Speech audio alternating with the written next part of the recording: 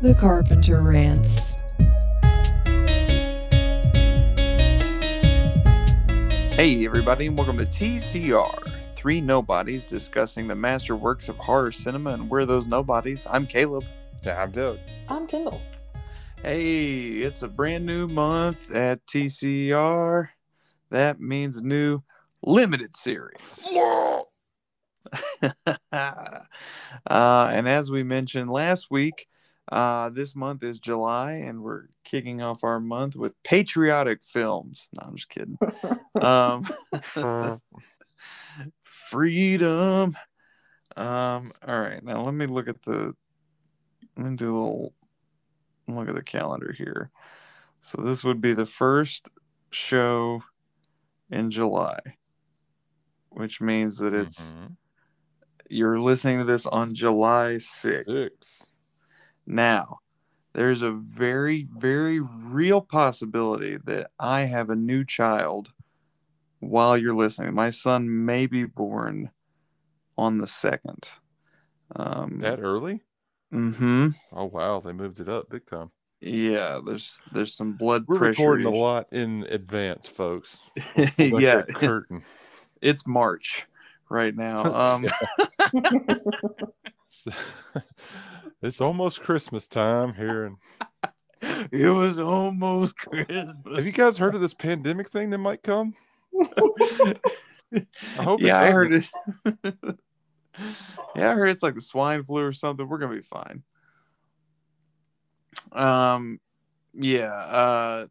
There's some blood pressure issues, and so we'll know more. She goes back to the doctor in a couple of days, so we'll know more. But it's looking like July 2nd might be the day.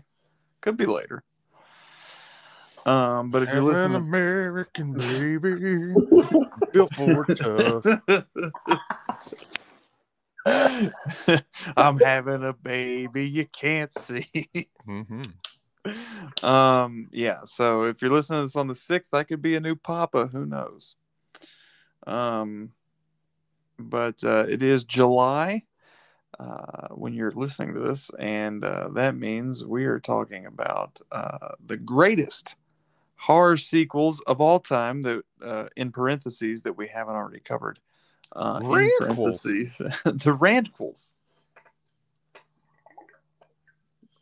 Doug, sequels get a bad rap sometimes. You know, they are, just by being sequels alone, they're already being compared to the original film that they're spun off from. So you already have that built in. With horror specifically, they will make multiple sequels of movies, and they make so many of them that you get into this, like, some are good, some aren't that good, and you gotta kind of pick and choose your favorites. We've talked about a lot of full series on this show. The first one we did was obviously the Friday the 13th franchise. And those movies are, hit or miss. But they Lots don't call hits. Yeah. But the misses, they miss so hard that you just want to set that fucking house on fire. I mean, none of them are as bad as Jason Takes Manhattan, but that one is so bad that it disqualifies like 3 of the others. Like, just by comparison, you like them. Yeah, that movie is so bad. Yeah. Obviously, the Halloween franchise, I had a really volatile relationship with. And I had a good old time. And that's why Kendall and I still don't speak. Except for, once a week, every week. No, some of them, they're cheap, they're easy to make. And in this world of, now it's perfect. In this world of like IP and nostalgic sequels and remakes, that's all people are looking for these days. But I often think that sequels get a bad rap, and I think there are a lot of really good sequels independent of like a full franchise. Sometimes a franchise might be terrible, but there are individual movies that you can pluck out of there that are really interesting or do something unique or something cool and something fun, and they shouldn't be burdened with the fact that, you know, they're the third or fourth sequel in a terrible franchise when that movie itself is pretty good. Mm-hmm. And so I thought it'd be a cool thing to do, because it's summertime and that's when a lot of movies are coming out and that's when a lot of sequels are coming out. To be fair, I mean, we're getting movies again, now that now things are starting to open up a little bit. And what were the big movies that came out first? Was A Quiet Place 2, a new Saw movie, another Fast and Furious movie, you know, big sequels. Like, There was another one, wasn't there? I'm trying to think. Probably, but it's not coming to mind right away. But yeah, I mean, you know, sequels. There's Sequels a are. Top Gun sequel coming out later. There's a Top Gun sequel. There's another Mission Impossible coming. Ghostbusters 3 is finally coming out. Yeah, I mean, Godzilla versus King Kong is a sequel. Yeah. Honestly, it's the summer of sequels, and we wanted to do that ourselves here with RANTquels, and we're talking about horror sequels. And Doug, you picked our the first installment here, and so why don't you go ahead and tell the folks what we're talking about tonight? Well, we are talking about William Peter Blatty's Exorcist 3. Now, Not 2, because that's a heaping pile of shit. Yeah, the reason we're talking about 3 is because they made The Exorcist, all-time classic. We've covered it here. Archives. In the archives, check it out. Just an all-time great movie. It was followed up by one of the all-time worst movies ever. Yep, Exorcist 2, The Heretic.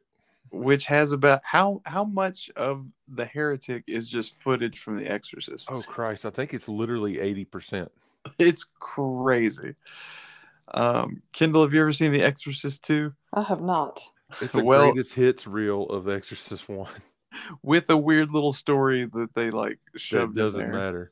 Yeah. It's bizarre how much Exorcist footage is in that movie. And I guess not bizarre. The Exorcist was a huge hit, but it was just crazy to me that they would reuse so much footage.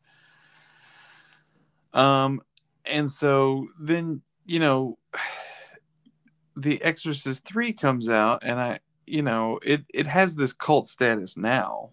And I think people have found it now in an age of like streaming and in home video and stuff like that.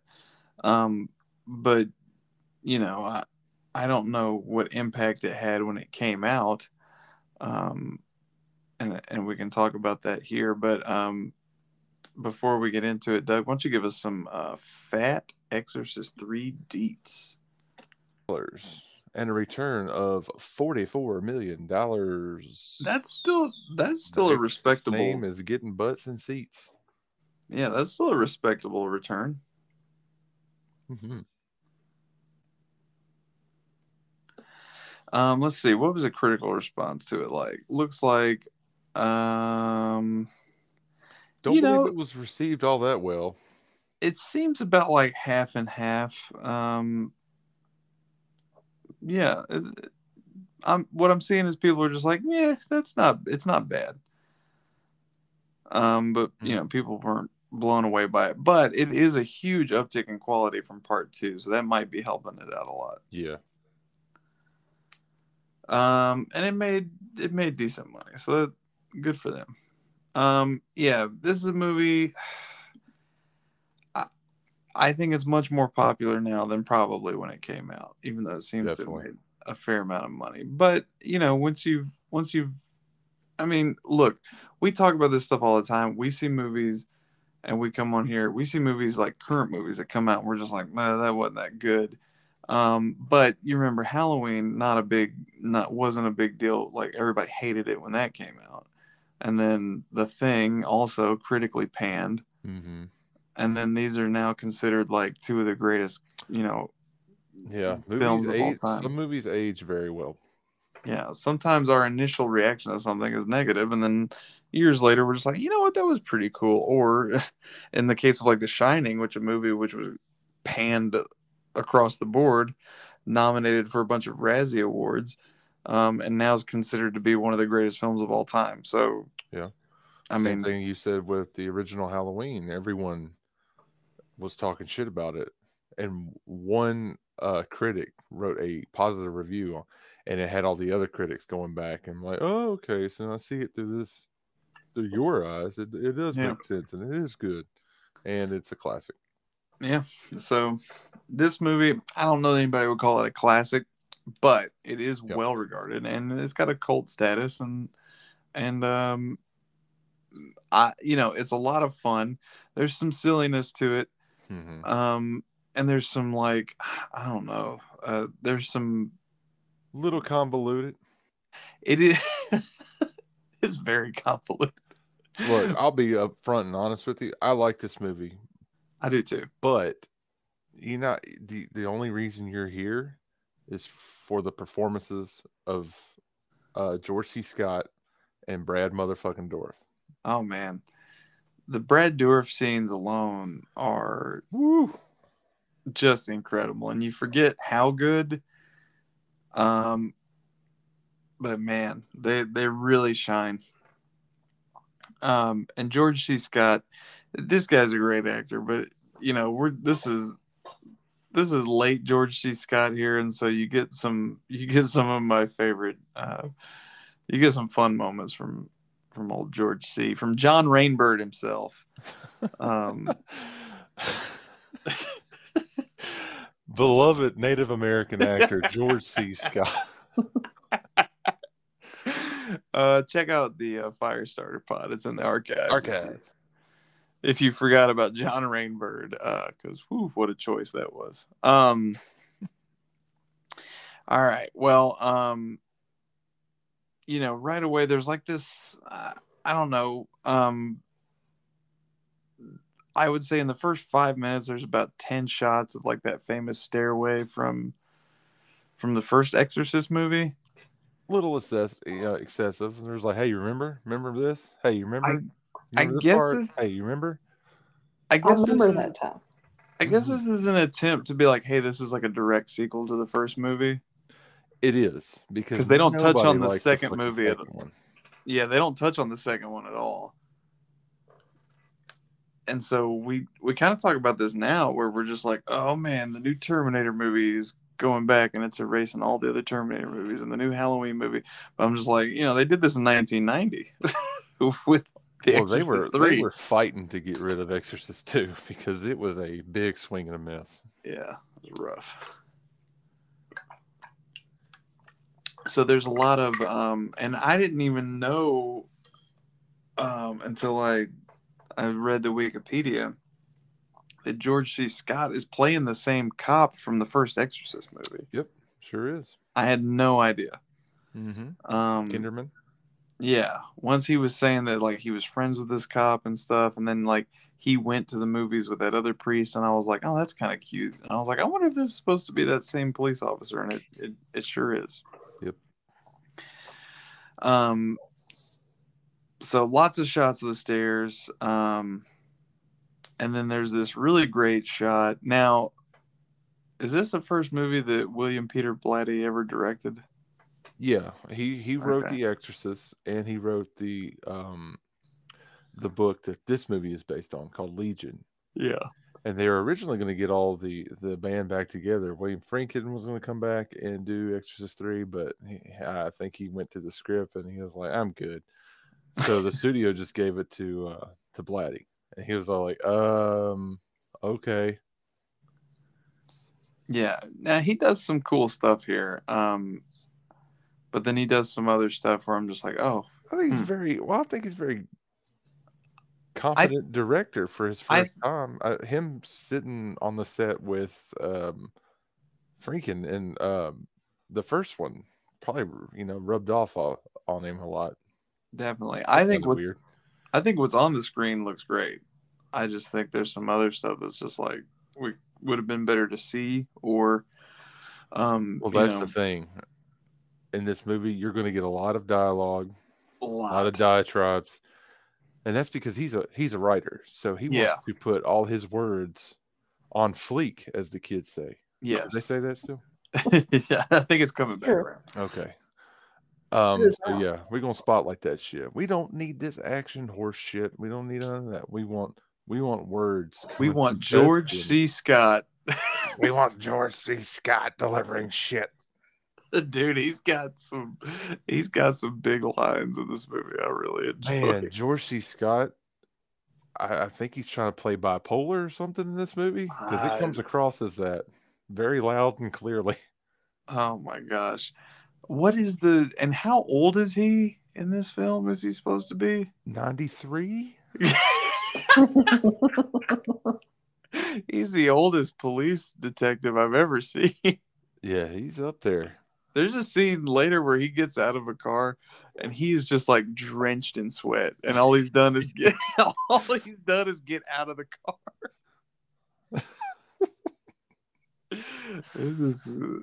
I know it's just like we're gonna get George C. Scott, and look, this is like over the hill George C. Scott, so they probably got him for, he's probably not getting the premium price he was getting back in the day.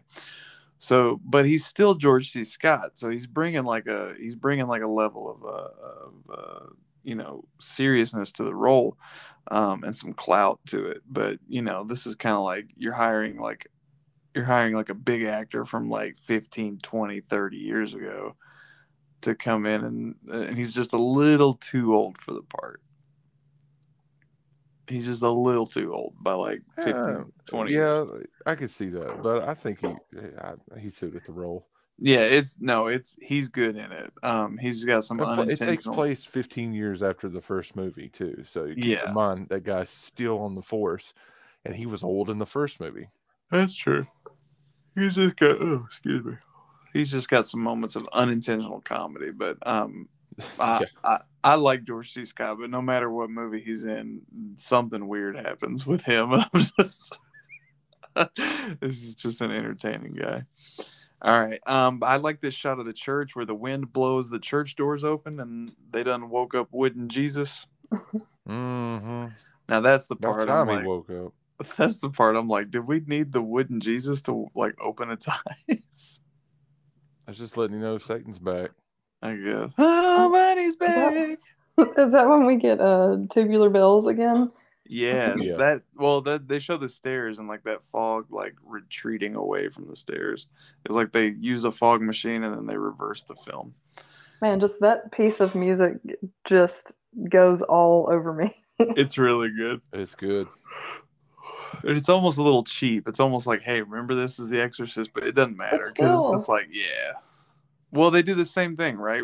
They do the same thing with like a fucking Star Wars movie. You're just like, I don't know. But then they're just like, but and you're like, yeah, I'm right back in. The ending credits. Yeah.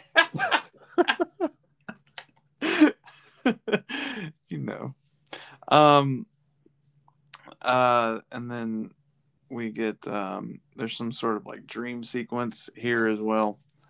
And then there's the helicopter shot, the Apocalypse Now reference, which I thought was strange. Oh, Kinderman has some weird ass dreams, y'all. Yeah, he does. Dreams of a rose and falling down a long flight of stairs. Mm-hmm. And what's with the deal? What's with this bit about a carp? Is this Kinderman? That's later, but That's yeah, later. the carp. We could have lost all that. I don't know why that's in the movie. It's character development for someone you don't see. Honestly, you could have had them go to the movie and then immediately go to the bar. We don't need to know why they go to the fucking spotlight on the words and the delivery, because that's all. I guess he wrote this fucking carp story, and he was like, "This is hilarious. You're gonna want the carp story, believe me." But I'm like, I wrote The Exorcist. Thank you.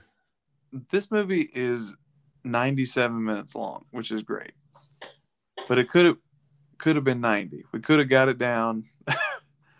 No, wait, this movie's longer. The other one we watched was short. This movie's almost 2 hours long, so we could have trimmed some fat here. Oh, definitely. You could have trimmed 15 minutes off of this easily. Yeah, and the carp story could have gone. We could have been like, let's go see the movie and then let's go out to dinner. We don't need to know why he doesn't want to go home. But I'll tell you why. Go ahead. We'll get to it. We'll get to it. The friendship between Kinderman and Father Dyer, Mm-hmm. I eat that shit up. I loved it. Every minute of it. I do too. It's just the carp thing is very strange. Now, fuck that carp. Yeah, They fuck could that have carp. removed him bitching about this carp and being mean to hospital staff, and I think this movie would have come in just perfect time. Yeah. Also, and I'm jumping ahead, but the reason he doesn't want to go home is because everyone in his house sucks, and their voices are so ADR'd and unreal. So bad. I don't know what.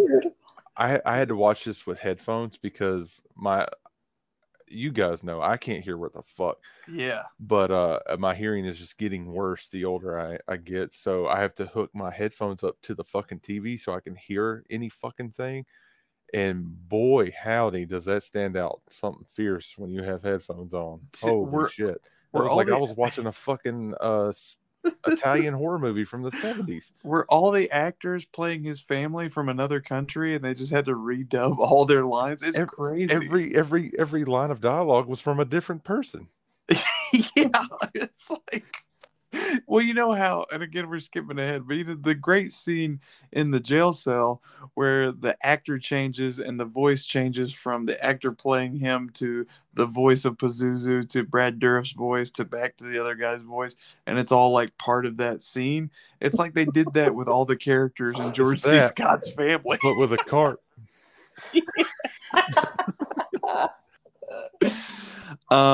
Okay, before we get to the carp, I just want to point out a Kevin Corrigan sighting. I love this guy. He's playing the altar boy at the church. Where do I know him from? I know. Oh my god, a million things. He was in Grounded for Life. He was in Superbad. He's the guy whose girlfriend danced with Jonah Hill in Superbad. Yeah, man, that guy pops up in the most random places. He's in a million things. He's so great. He's in Unstoppable. He's just in countless stuff. He's a great. I IMDb'd him, and just the list was so long that I just quit scrolling. I was like, I just know that I know him from somewhere. Yeah, no, he's in a million things. I love him. I love him in Superbad specifically. And I was a huge Grounded for Life fan when that show was on. All right, so George C. Scott takes this priest to the movies. They go see It's a Wonderful Life, Doug's favorite movie, and then they go out to dinner, and George C. Scott is telling the priest about the this string of murders that he's investigating, and about this boy who was killed very violently, decapitated.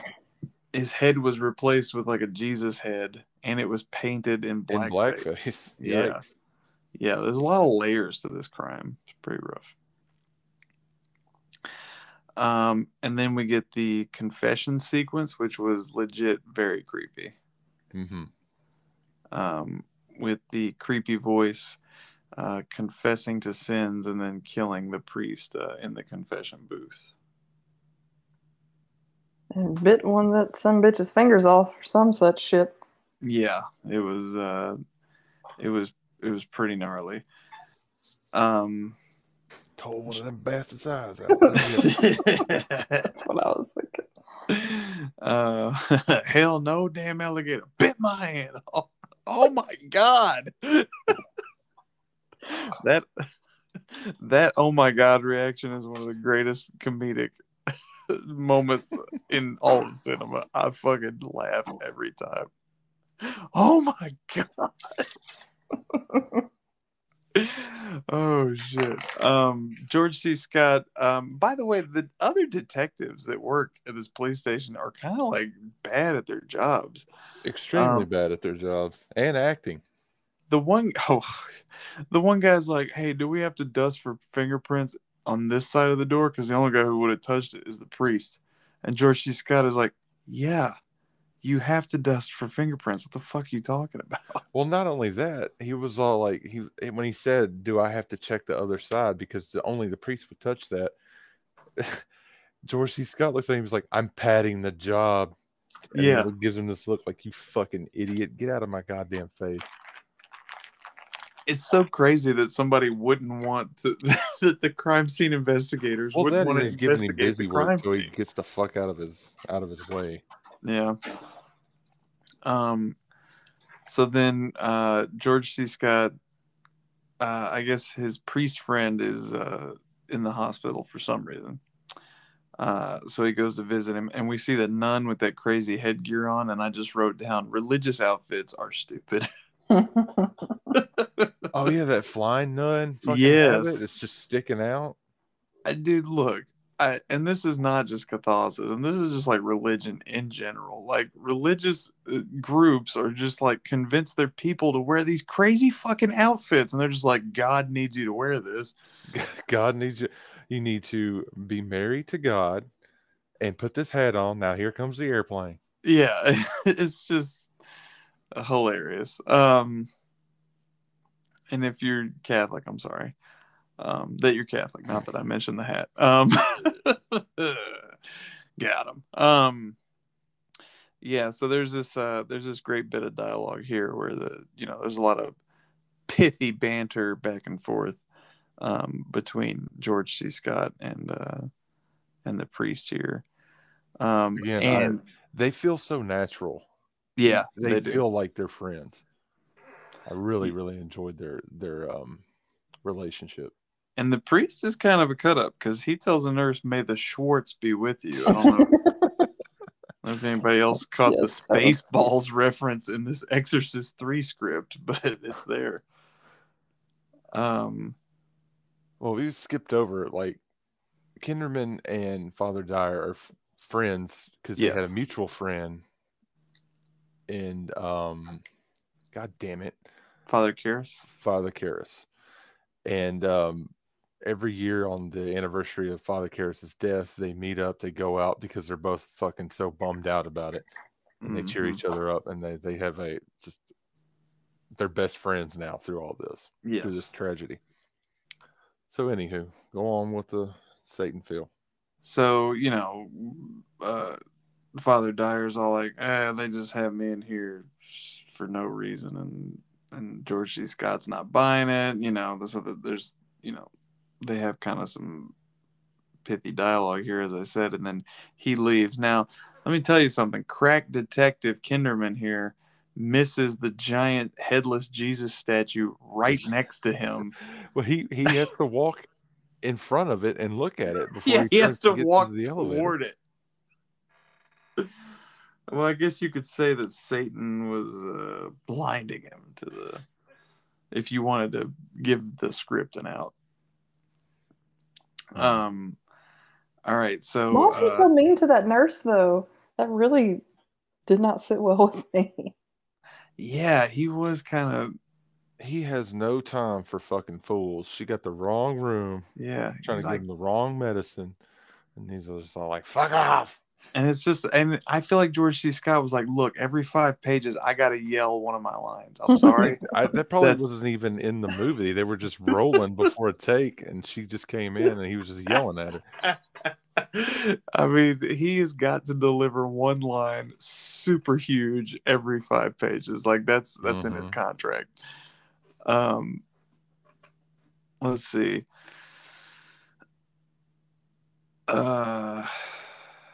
So the next scene is where they're inspecting the confessional booth, and and the fingerprint discussion bungled the whole thing.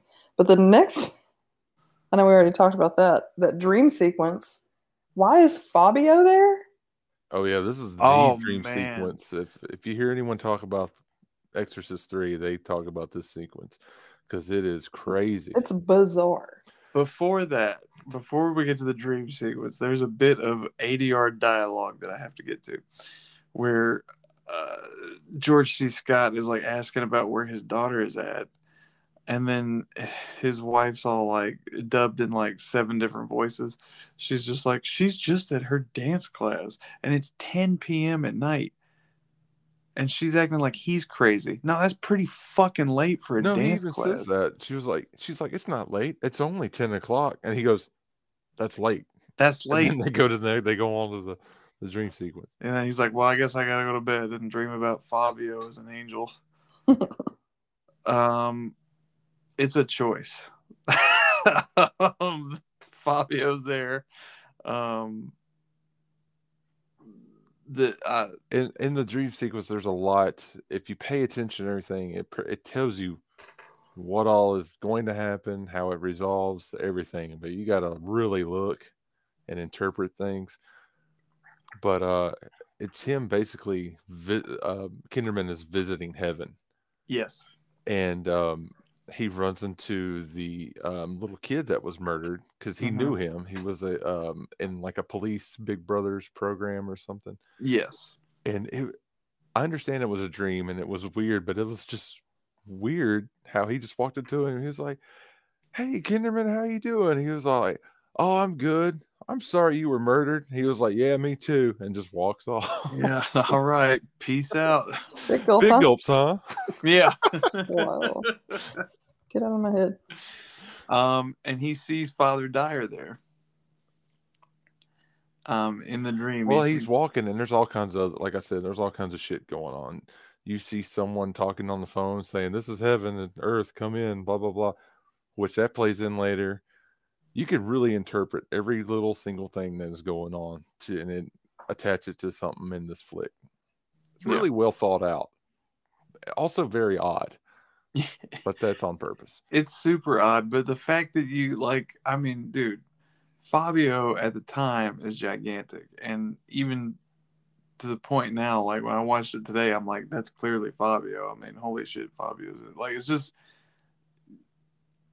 it's just so it's such a strange choice to make, to put like this extremely recognizable man in this scene. I don't know. Yeah, it's interesting. Well, he finds Father Dyer, and he's playing cards with the Angel of Death, who is played by Patrick Ewing. Yeah. I was like, what the fuck? Why?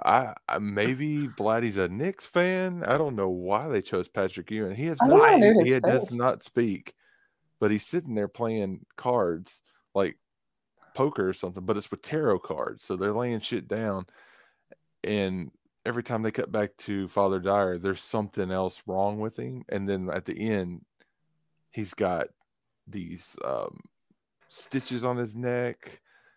And then that's when he wakes up and finds out that Father Dyer has been the next victim. Is Samuel L. Jackson in this scene? Because he's credited in this movie as Blind Dream Man. Was he the guy that just like... He's just sitting there. Yeah. He's the guy... He said something. But yeah, he's just sitting on a bed. And then they just pan by him. He says one line and that's it. This scene is crazy. There's so much going on to watch this scene. Yeah, I want to rewatch. There's a bunch of people in this thing. I think isn't Larry King in it too? Yeah, Larry King's in this scene as well. I missed so much of this. There's a lot going on. Yeah, in this scene. It's wild. All right. Yeah, so there's like a conversation with Father Dyer. And then Rainbird wakes up because he gets a phone call. And he's like, "What are you telling me?" And then he goes to the hospital. Father Dyer's dead. He's been completely drained of his blood. Mm-hmm. Every bit. And it's all been placed into these little cups. Not a drop was spilled. Very meticulous. Except for... And by the way, this movie goes through great lengths not to show any gore until it decides to show like a lot of gore. It's very interesting. It's more impactful when they finally show it. No, I agree. It's just I was just caught off guard by it because like they don't show you anything for so long. A lot of odd choices made here, but first time director. Yeah. I don't think any of them are bad. I just think it's just like, wow. It's so shocking when it That's one finally of the happened. reasons why I like this movie so much. Yeah, I'm with you. The only blood is what's written on the wall in blood, and it's the phrase "It's a Wonderful Life" With 2 L's. That's important. It is important. George C. Scott interviewing this nurse, Nurse Salty. Like, I don't know why she has such an attitude. Woo, she ain't fun to be around at all. Oh my gosh, she isn't. Maybe she's mad because he yelled at that other nurse. I don't know, but she's just like, Probably. Not really. Sorry. Go ahead. Not really right here, but later on, she starts she kind of favors her, and definitely the way that she acts reminds me a lot of Millie from The Invisible Man, the woman that just screams the whole time. Yeah. She reminded me so much of her. It was very weird. This performance was so strange because it's like this guy was just murdered and drained of all blood, and she is put out that she's having to talk to the police about it. She's a seasoned veteran on that nursing team, man. She's seen it all, probably done it all. She ain't got time for anyone's bullshit. She wanted to clock in and clock out. Yeah, it's just crazy how it's just like, hey, this guy died here, and she's like, yeah, people die here all the time. And it's like, well, I don't know that they're drained of blood into little cups like this all the time. She's just like, whatever. You got more questions for? It's just wild.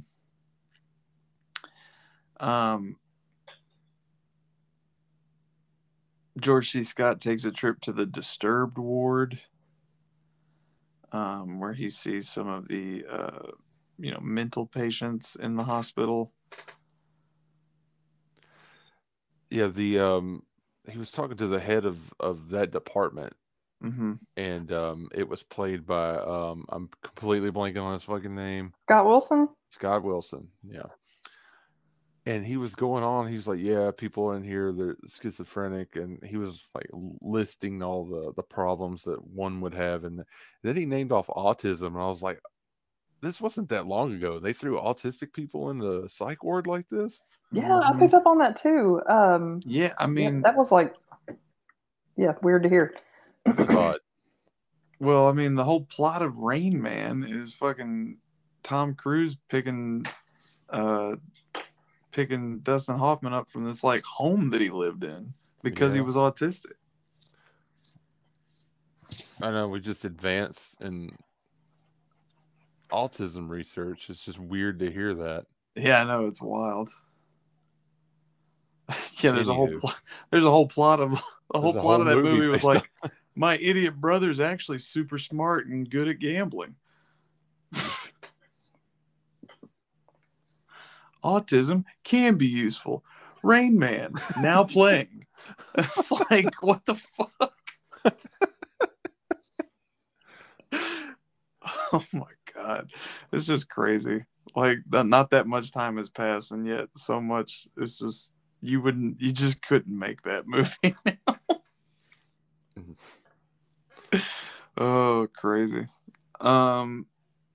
Yeah. So he's at the air quotes what they called the disturbed ward. And then we get the sequence of George C. Scott like breaking down the Gemini killer, like with like the head of the hospital, I guess. Did he already talk to the old lady in the psych ward yet? This is when he talked to her. Okay. Before he talks to the guy running the hospital. Okay. But I don't remember that conversation with the old lady at all. So what is his relation to the old lady? Because his name is Kinderman. She's credited as Mary Kinderman. Weird. Yeah. I don't know if that's supposed to be like his mother or I don't know. The old lady is? Is that the old lady that was all like, "Are you here to fix the radio?" Mm-hmm. I thought the other old lady came up to him and was like, "Are you my son?" Or maybe I just misread or mistook something on IMDb and it was actually his wife that I saw credited. I don't know. I'm real Maybe dumb, so I don't know. Hang on, let me look. Zora Lampert was Mary Kinderman.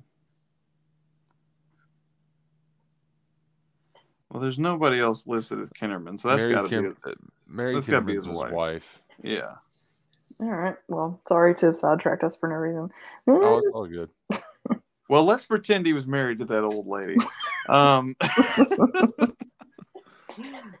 Create more of a sense of urgency, and maybe why he's screaming at so many people in the hospital. Yeah. Yeah. So what did they talk about? She thinks she's all like, "Are you here to fix my radio?" And he's like, "I sure am." She's like, "Well, get to getting, because it's right here." And she's holding nothing. He was like, "Oh, okay, I see what the problem is." And she's all like, "You son of a bitch. The radio's over there. I'm holding the phone." But that just went back to the dream. Yeah. Where the lady is on the radio trying to get anyone from Earth to talk to her. I think that was channeling that lady. Anywho. Yeah. Just reading into things. But that old lady plays a significant role coming up here soon. Yeah, she sure does.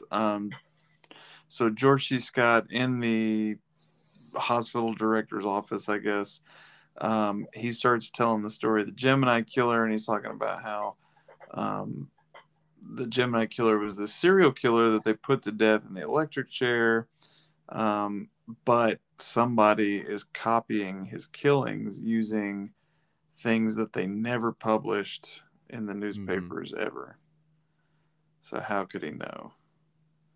And this is intercut with those like silhouette shots of Brad Dourif in his cell, like talking to himself. But you haven't seen his face yet. Yeah.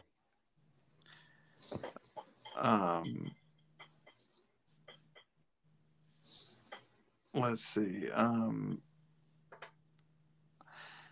George C. Scott goes to visit that other priest. And that's the guy who mentioned the exorcism from the first film.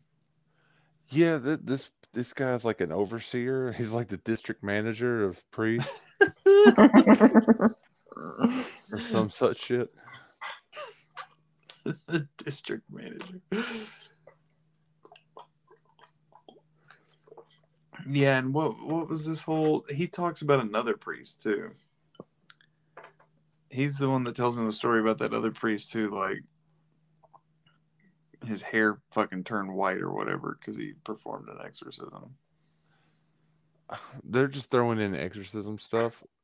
Yeah, because the studio, when the film was done, this is what we get is not the first cut of this film. There's a lot of studio interference. They're like, you got a movie called it was just called Legion. We're changing it to The Exorcist 3. And Blatty's all like, I don't have any exorcisms in this. And they're like, well, this is where you're going to go back and add a couple. And we're going to add a bunch of scenes of them talking about it and referring to a lot of shit that happened in the first movie. And we're going to get some people that were in the first movie to come back in significant roles. Yeah. But I'm done with the movie. It's shot. Well, get your ass back in there and do it. And this was one of them. There's a line here. It really makes me laugh. Do you believe in possession? The answer is, who cares?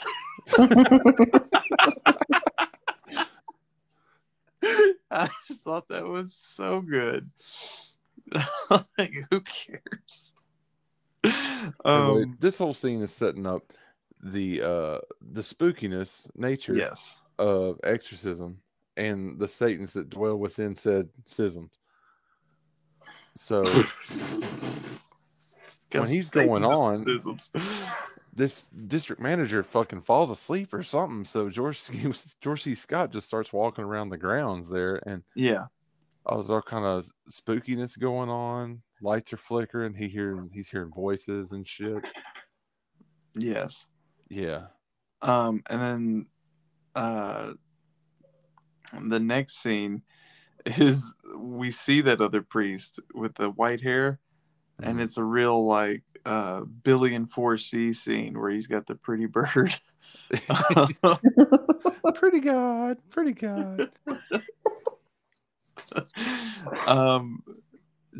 And so there's some ominous evil stuff happening around this priest as well. His crucifix falls off the wall and his bird dies, and that's how you know that Satan is afoot.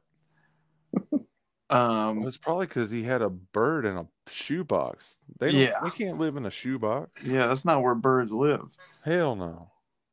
George God may have told you that. George C. Scott goes to talk to this other doctor who's Merle from The Walking Dead. And this portrait of himself on the wall is incredible.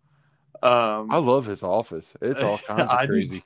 He's got all these fancy degrees on the wall, and also there's a bunch of like pagan symbols surrounding this giant naked lady. Yes, and a glamour shot of himself. With like his arms crossed. Oh, I'm obsessed with the photo of himself. It's so good.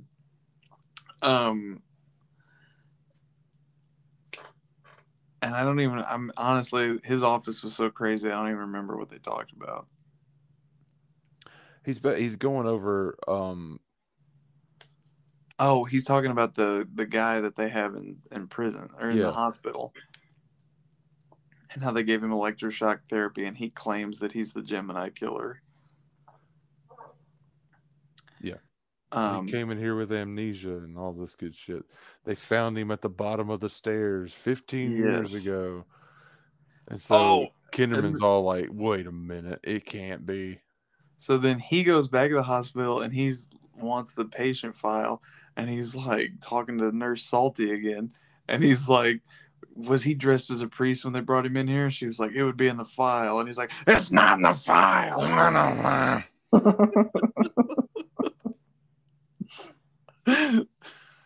So mad. And so finally he wants to go meet this person that they have locked up in this cell. And when we see him, he looks like Father Karras from the first Exorcist film. But when he speaks, he's speaking with the voice of Pazuzu from the first Exorcist film. And I don't care how many times I see that, like an altered voice just is so unnerving. This whole scene is great. The effect of switching between Jason Miller's voice to the Pazuzu voice, and then switching the actor to Brad Dourif, and then his voice is changing as well. It gives me the willies. It is really well done. And like, these scenes are tough because visually they are not interesting. Like, they are in a room and there's like a window with a light, and it is like 10 pages of dialogue. Like, there's a lot and it's mostly monologue. Like, it's mostly Brad Dourif talking. That effect with the changing back and forth, and then once they settle on Brad Dourif and like that monologue he delivers is incredible. And it's one of if not the best scene in the movie, and that's really hard because it's not a visually interesting scene, but he pulls it off so well that it's I don't know, it's incredible. When he ends it with that, like, I guess it's maybe like an aria or something that he's singing in like a young girl's voice. Yes. Yeah. That's weird too. That whole 10 minutes is just fucking unbelievable. It's so good. It's the best part of the movie, in my opinion. I might have to agree.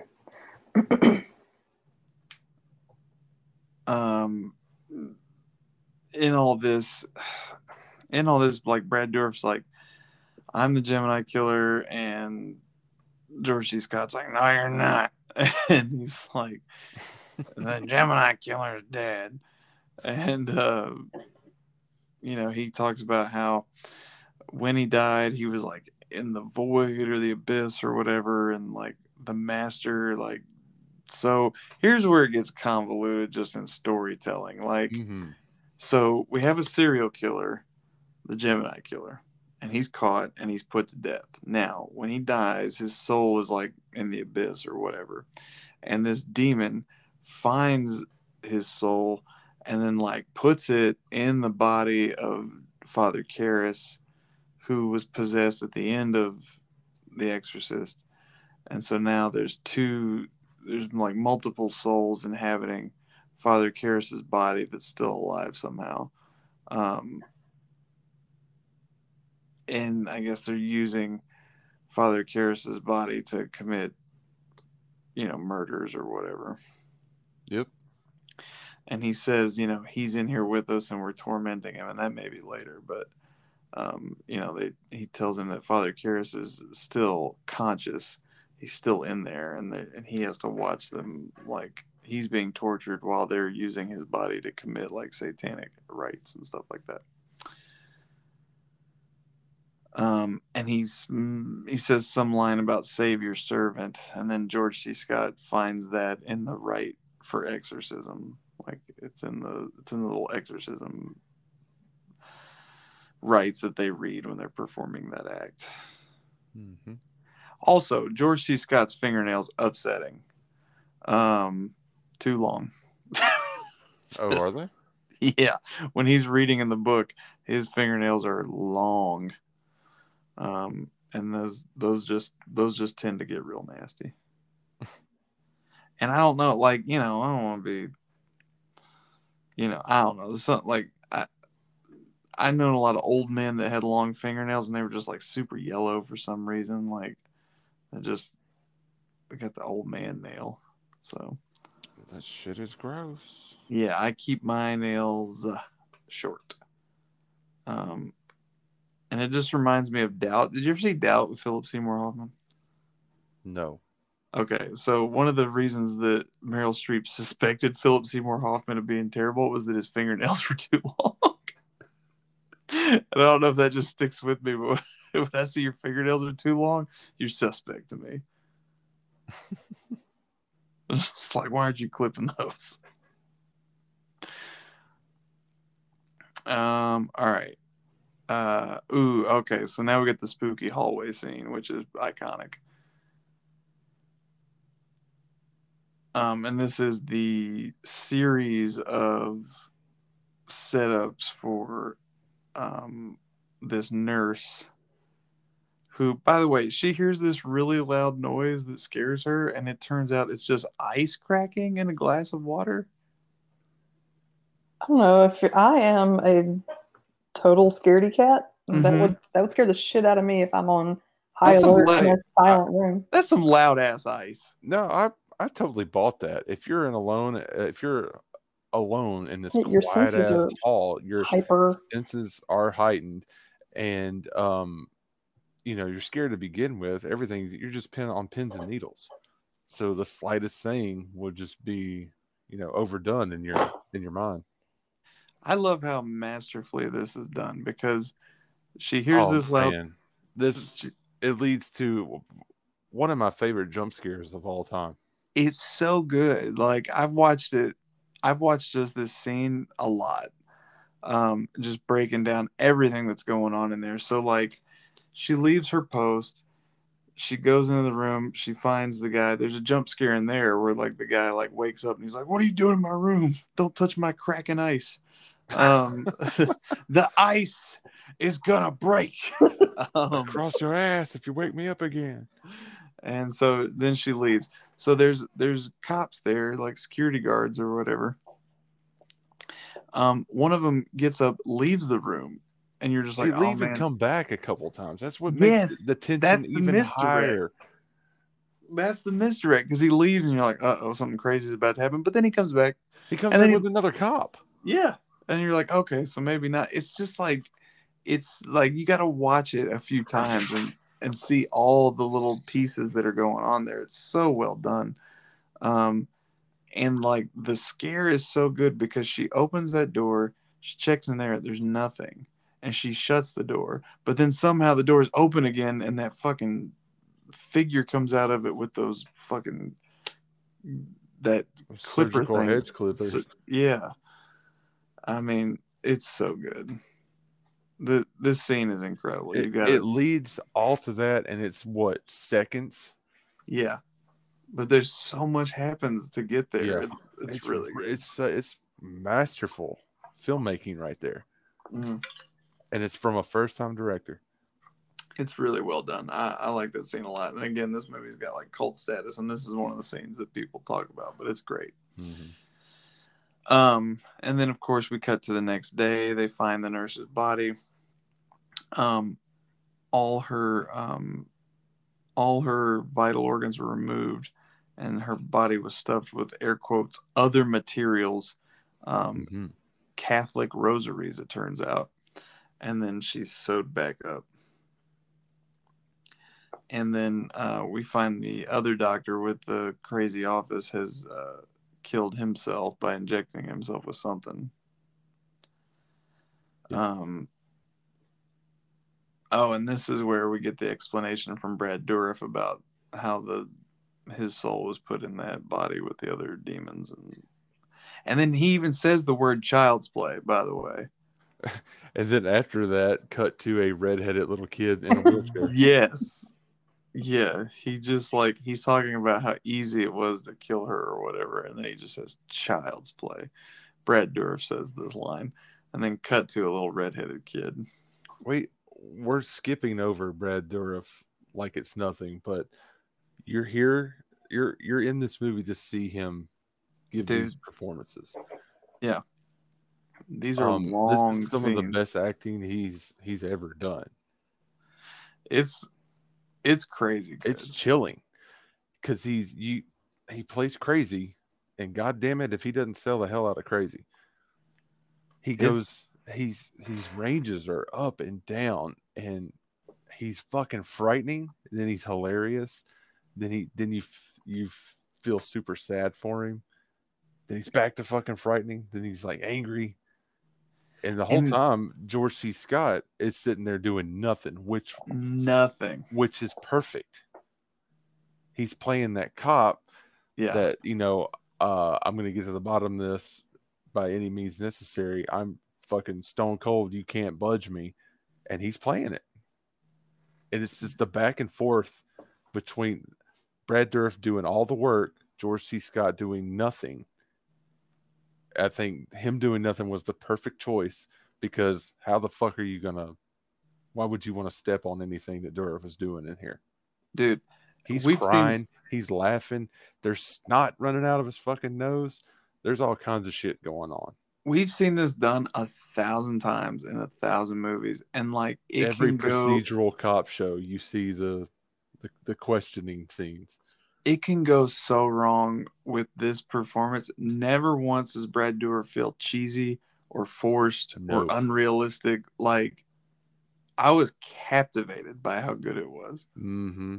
Like, it is excellent. This is Oscar worthy shit right here, dude. I mean, that's not an exaggeration. It's incredible. It's an incredible scene. Like he's, by the way, he's not in the movie, but really these two scenes. Yeah, he has Dourif is in it for 10 minutes, maybe. He gets two big monologues and like a little bit of back and forth, and some of the times his voice is dubbed with another voice. Like, it's crazy. But he's just, I mean, it's masterful. Killing watching him. It's incredible. It's the best part of the whole movie. He's acting his balls off in the third movie in a fucking franchise. Where the second movie was hot garbage. Yes. Yeah. It's so good. Yeah, we see the child's play line. What's the kid we see? I forget what the significance is here. He's brought into the same wing of the hospital that everyone else has been killed in. He's pretty much just Satan bait. Yes. Satan baiting. Oh, this is the scene where like George C. Scott's like walking around the hospital like investigating, and then we see that crawling on the roof business, which was Yeah, he goes back to the disturbed ward, and he's just trying to get some answers. yeah, And there's an old lady crawling on the ceiling. You know how yeah, they do. yeah, freaky. And then he finds a dead nurse, and all her clothes are missing. Mm-hmm. Mm-hmm. And then he's getting more static from nurse angry. It's just a lot. She's a lot. She's really unpleasant. It's very. And then he realizes that like Brad Dourif said something in dialogue about his family or something, and then he calls his wife, and then then he rushes. Then there's like the car chase to the house, which is like, Well, he doesn't call. That's right. That's whoever is currently possessed is using his voice to call his family. That's They're right. like, hey, there's someone coming over the house, and they got something for you. But then he actually calls the house and was like, look, I'm coming home. I got to figure some shit out. And his wife's all like, his wife in one of her 90 voices is all like, well, the nurse is on her way with the package, like you said. And he's like, what? What? The hell are you talking about? Yeah, I'm George C. Scott. And then so he jumps in a cop car with some dude, and they fucking haul ass. And this scene is like, I don't know. Like the stuff that works in this movie is like the Brad Dourif stuff, and then like this heightened like tense car chase is just like this could have been cut big time. This was because silly. It's just, they keep cutting like the traffic is heavy, so they're having a hard time getting around. They could have trimmed that. Then you cut to inside the vehicle where George C. Scott's going, "You son of a bitch, back up, back like, up." We didn't need all that. I know. I understand it's trying to like build tension to get there before something, but it was silly. Like, I don't know. This was the stuff I didn't like, and I'm like, okay, so they get there, and he's like, go around back, I'll go in the front. And he's got his gun out, and he just looks very natural. And then his family, just all different 80-yard voices, is so off-putting. It's just crazy. Like the mix is so bad. Like they don't weird. It's like the Muppets or something. It's weird. I know. But then once he comes in and they're just like, hey, everything's normal. By the way, this nurse is here. What's her deal? And then the other cop comes in through the back door, like way after the fact, and I laughed out loud, like the way he comes. A little late to the party, there, buddy. Yeah. It was just hilarious. And then the nurse, she seems to like not know where she is now.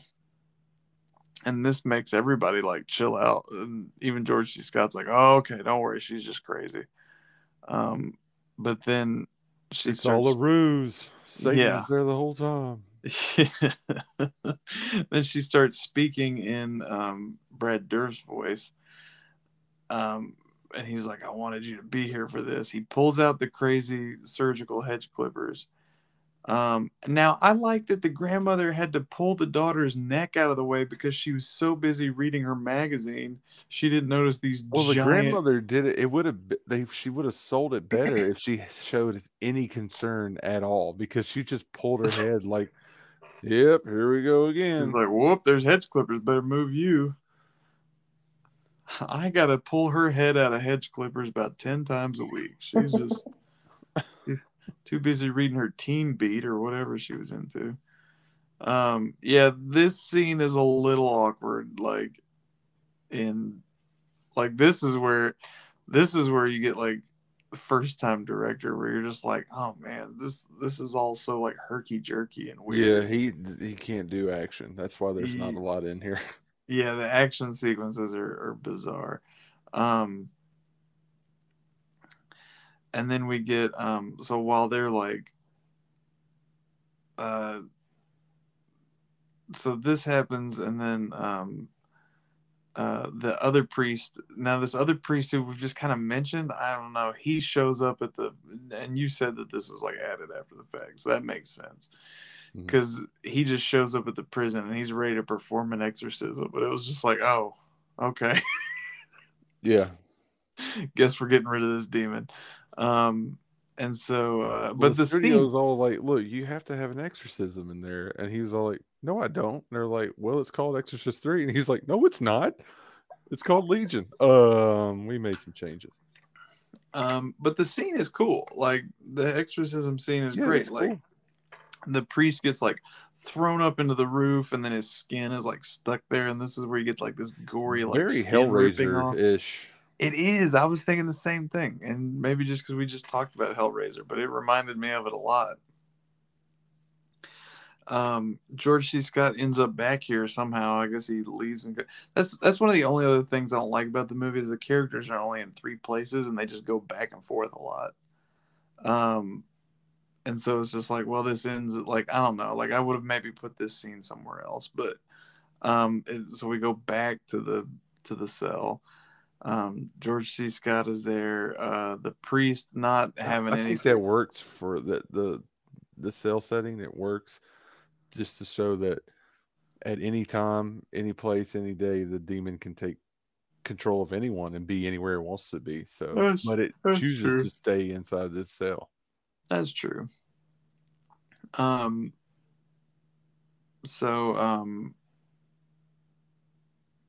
There's the he's about to kill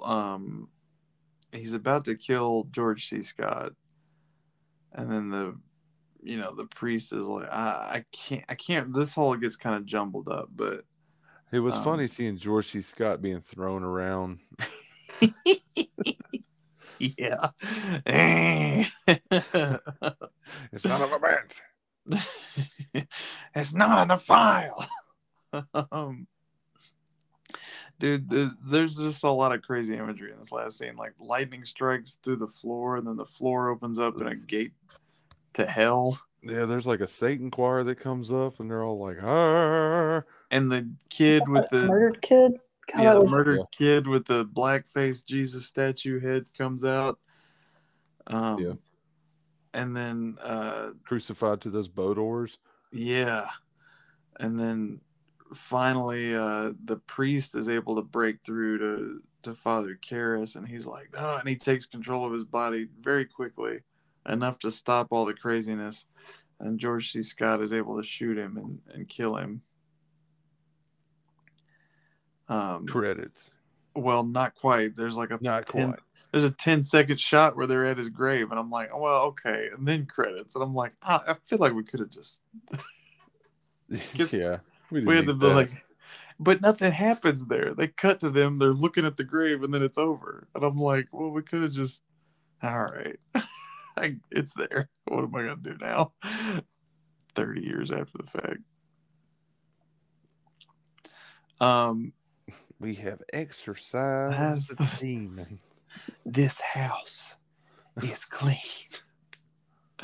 Yeah, man, that's The Exorcist 3. It's a wild ride. It is wild. But you know what? It's anchored by some really strong performances, and it's a little wacky and it is convoluted, but it's a pretty good movie. I mean, in a franchise that never had another good movie, this is it. Aren't there 6 Exorcist movies?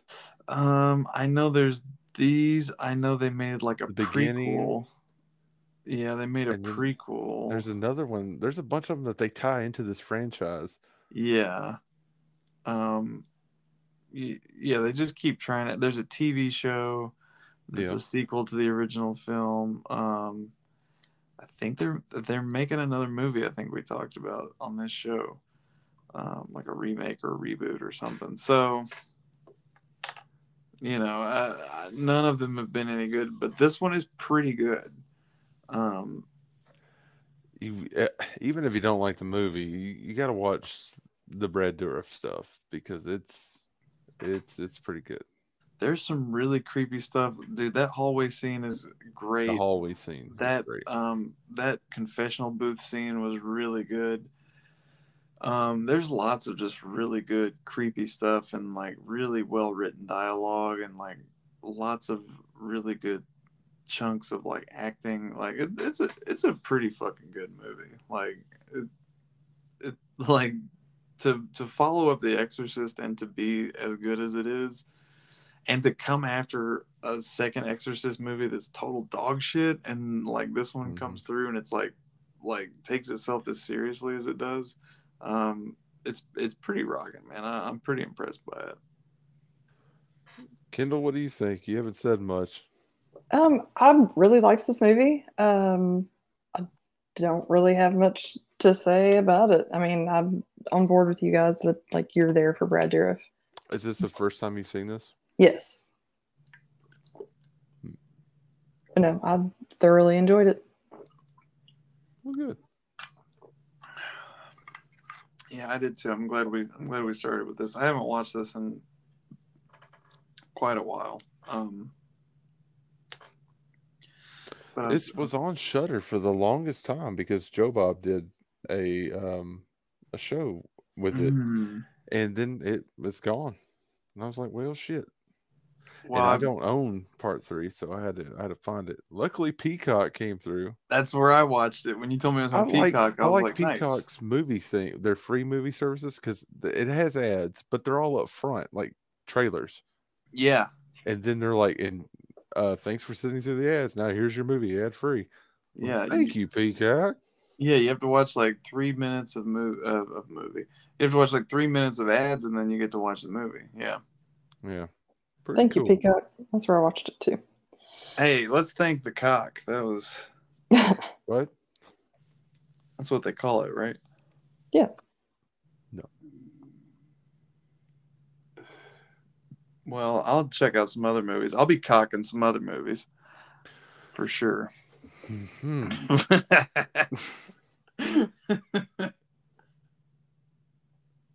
It's Saturday night. What are you up to? I'm cocking. What are you guys doing? I don't know why they haven't tapped into this ad market yet. This is a great campaign. Let your other friends go out. Stay home with the cock. Really want that cock, don't you?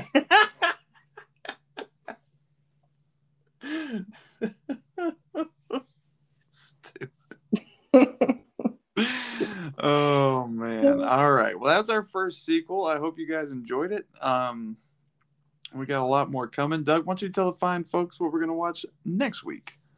Well, next week we will be watching Caleb's choice, which is Nightmare on Elm Street Part 3, The Dream Warriors. Yeah, man. Dream Warriors now, you know, and we can talk about it next week. Now, you know, that's all I got to say. The Nightmare franchise, not as terrible as, say, the Exorcist franchise. In fact, you know, it doesn't really drop off. Man, those movies are garbage, except 1 and 3 and 7. Those other ones are not good to me. That's my opinion. I think 2's got some interesting stuff going on. 2's watchable. 2's got some. Now it's problematic.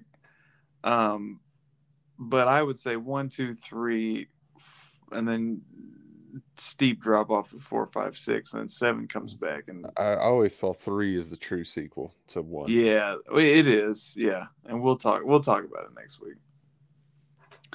But yeah, Dream Warriors, fucking awesome movie. I can't wait to talk about it. Now you have to watch the doc and video that goes along with the video.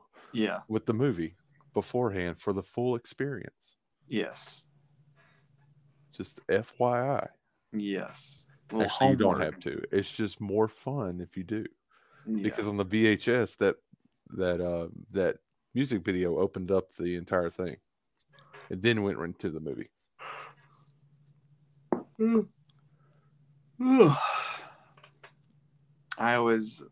talked about this before, but I always think about when I watch Teenage Mutant Ninja Turtles like on Blu-ray or like streaming or something, it never feels complete because it doesn't have that Pizza Hut commercial. Yeah, the baseball commercial. I play right field. It's important, you know. Yep. Yeah, that was part of the movie to me, and like, yeah, so it's just weird. I'll tell you what else I don't like, and I think it happened with I think it happened last week when we talked about the Lost Boys. And another thing, I don't like when movies get re-released and then the studio's like, ooh, we're gonna go in, take out the old school logo for the studio and put in whatever dumb bullshit CG logo we've made. So wait, who does that? it happened. Everyone does it, but it happened with Lost Boys last week. Lost Boys opened with the like a 2005 Warner Brothers logo in a movie that came out in 1987. Did it? Yes, Mhm. the one I watched on HBO Max did. I'll be damned. I didn't even pay attention to that. Yeah, it drives me crazy. They do it all the time. They'll do it. Universal was really bad about doing it. Like, they would go in and, like, you know, because Universal changed their beautiful logo to that fucking stupid CG Earth with like the Universal coming around, and they put that at the front of everything. They swapped it out in like really old movies, and I hated it. I'll be damned. I didn't even notice. Yeah, I think they go back and take that out sometimes, but and put the original back where it should be. But I just don't know why they're like, yeah, we're gonna want that fresh logo up here. Ooh, anytime, like 20th Century Fox definitely did it. They took out like the classic 20th Century Fox thing and put in like their dumb CG one. Ugh, it just ruins it. But I'm a studio logo nerd, so I don't like when they change those.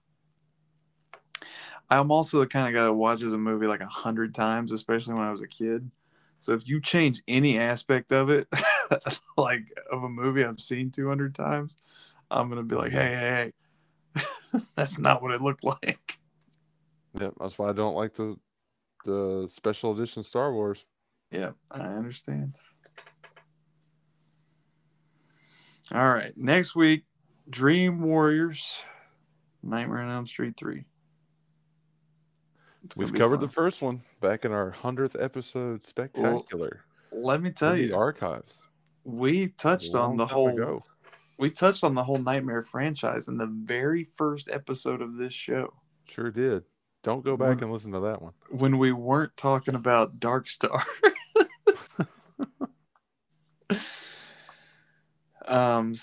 But we're gonna get into it in detail next week. It's gonna be a lot of fun. I'm excited. I don't have any horror hornshoe for this. Did you see where they're rebooting Hellraiser for Hulu?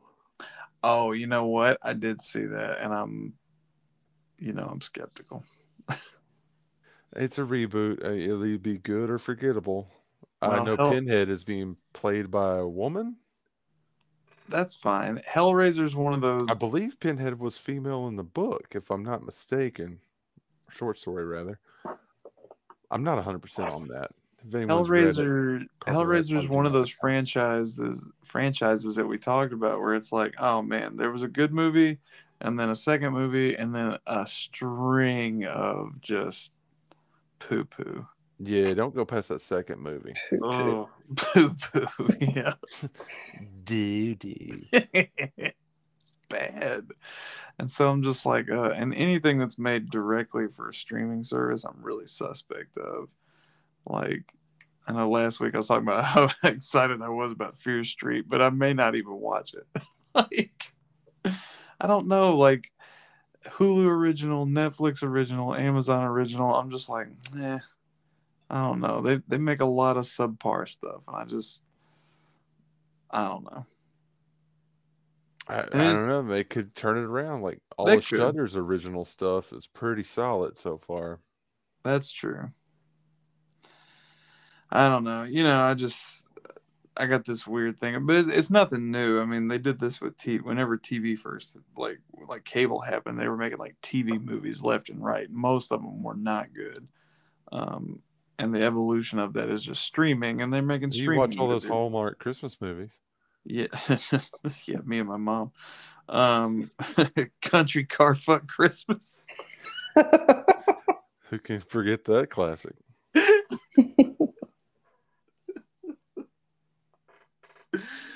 Oh man. All right. Yeah, so Hellraiser reboot happening on Hulu. We'll see. Check it out or not, whatever. You guys got any rants recommends for the week? You know I don't. I I do haven't not. watched TV in 3 years. Kindle, nothing for you? I got nothing. Right on. Well, I'll just say my birthday was recent, and Doug gave me a beautiful copy of The Exorcist, the novel. It's from 71. yeah, and it is hyper vintage, beautiful. I love an old book. So it looks really, love an old book. just like my hero George C. Scott used to say, I love an old book. No, it's beautiful. So thank you, Doug. Yeah, man. I appreciate that. So I recommend this book that I have that you can't have. That was a gift from a friend. You guys figure out a picture for that.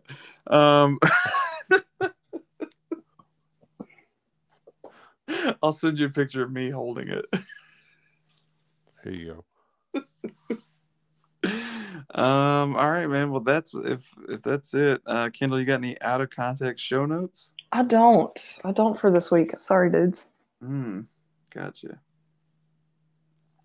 All right. Well, if you want to reach out to us, Doug, where can they do that? Well, it's carpenterrantspod@gmail.com. We're also on social media, Facebook, Instagram. Just search Carpenter Rants Podcast. Like us, follow us, all that horse shit. Leave really good I can't talk. Really good reviews on them their sites. You leave them on. Leave really good. Yeah. It is what, 4 a.m? Yeah. Spotify, iTunes, all that shit. You know. Yep. You're listening to it now. You know where you're listening to it. Tell a friend. Tell your mama. Do they like The Exorcist 3? What's their favorite George C. Scott movie? You've got a friend that loves Dream Warriors. That's a guarantee. Tell them we're talking about it next week. That is a guarantee. There's someone that loves in your movie. life. There's a horror fan that I don't know too many people that don't. If they're horror fans, they don't like part 3. It's held in high regard. Yeah, it is. But yeah, I'm excited to watch it. I've never seen it. Oh man, it's good. But yeah, we out here. We are. All right. Well, all month long, we're talking about the greatest horror sequels, the RANTquels, if you will. And we'll be doing that next week with Nightmare on Elm Street 3. We want to thank everybody for listening to TCR. We've been the Nobodies. I'm Caleb. I'm Doug. I'm Kendall. Keep on ranting. Keep on ranting. Keep on ranting. Son of a bitch. Keep on ranting. Thank you for listening to the Carpenter Rants. Subscribe on iTunes, Google Play, Google Podcasts, Stitcher, or Podbean. And Spotify.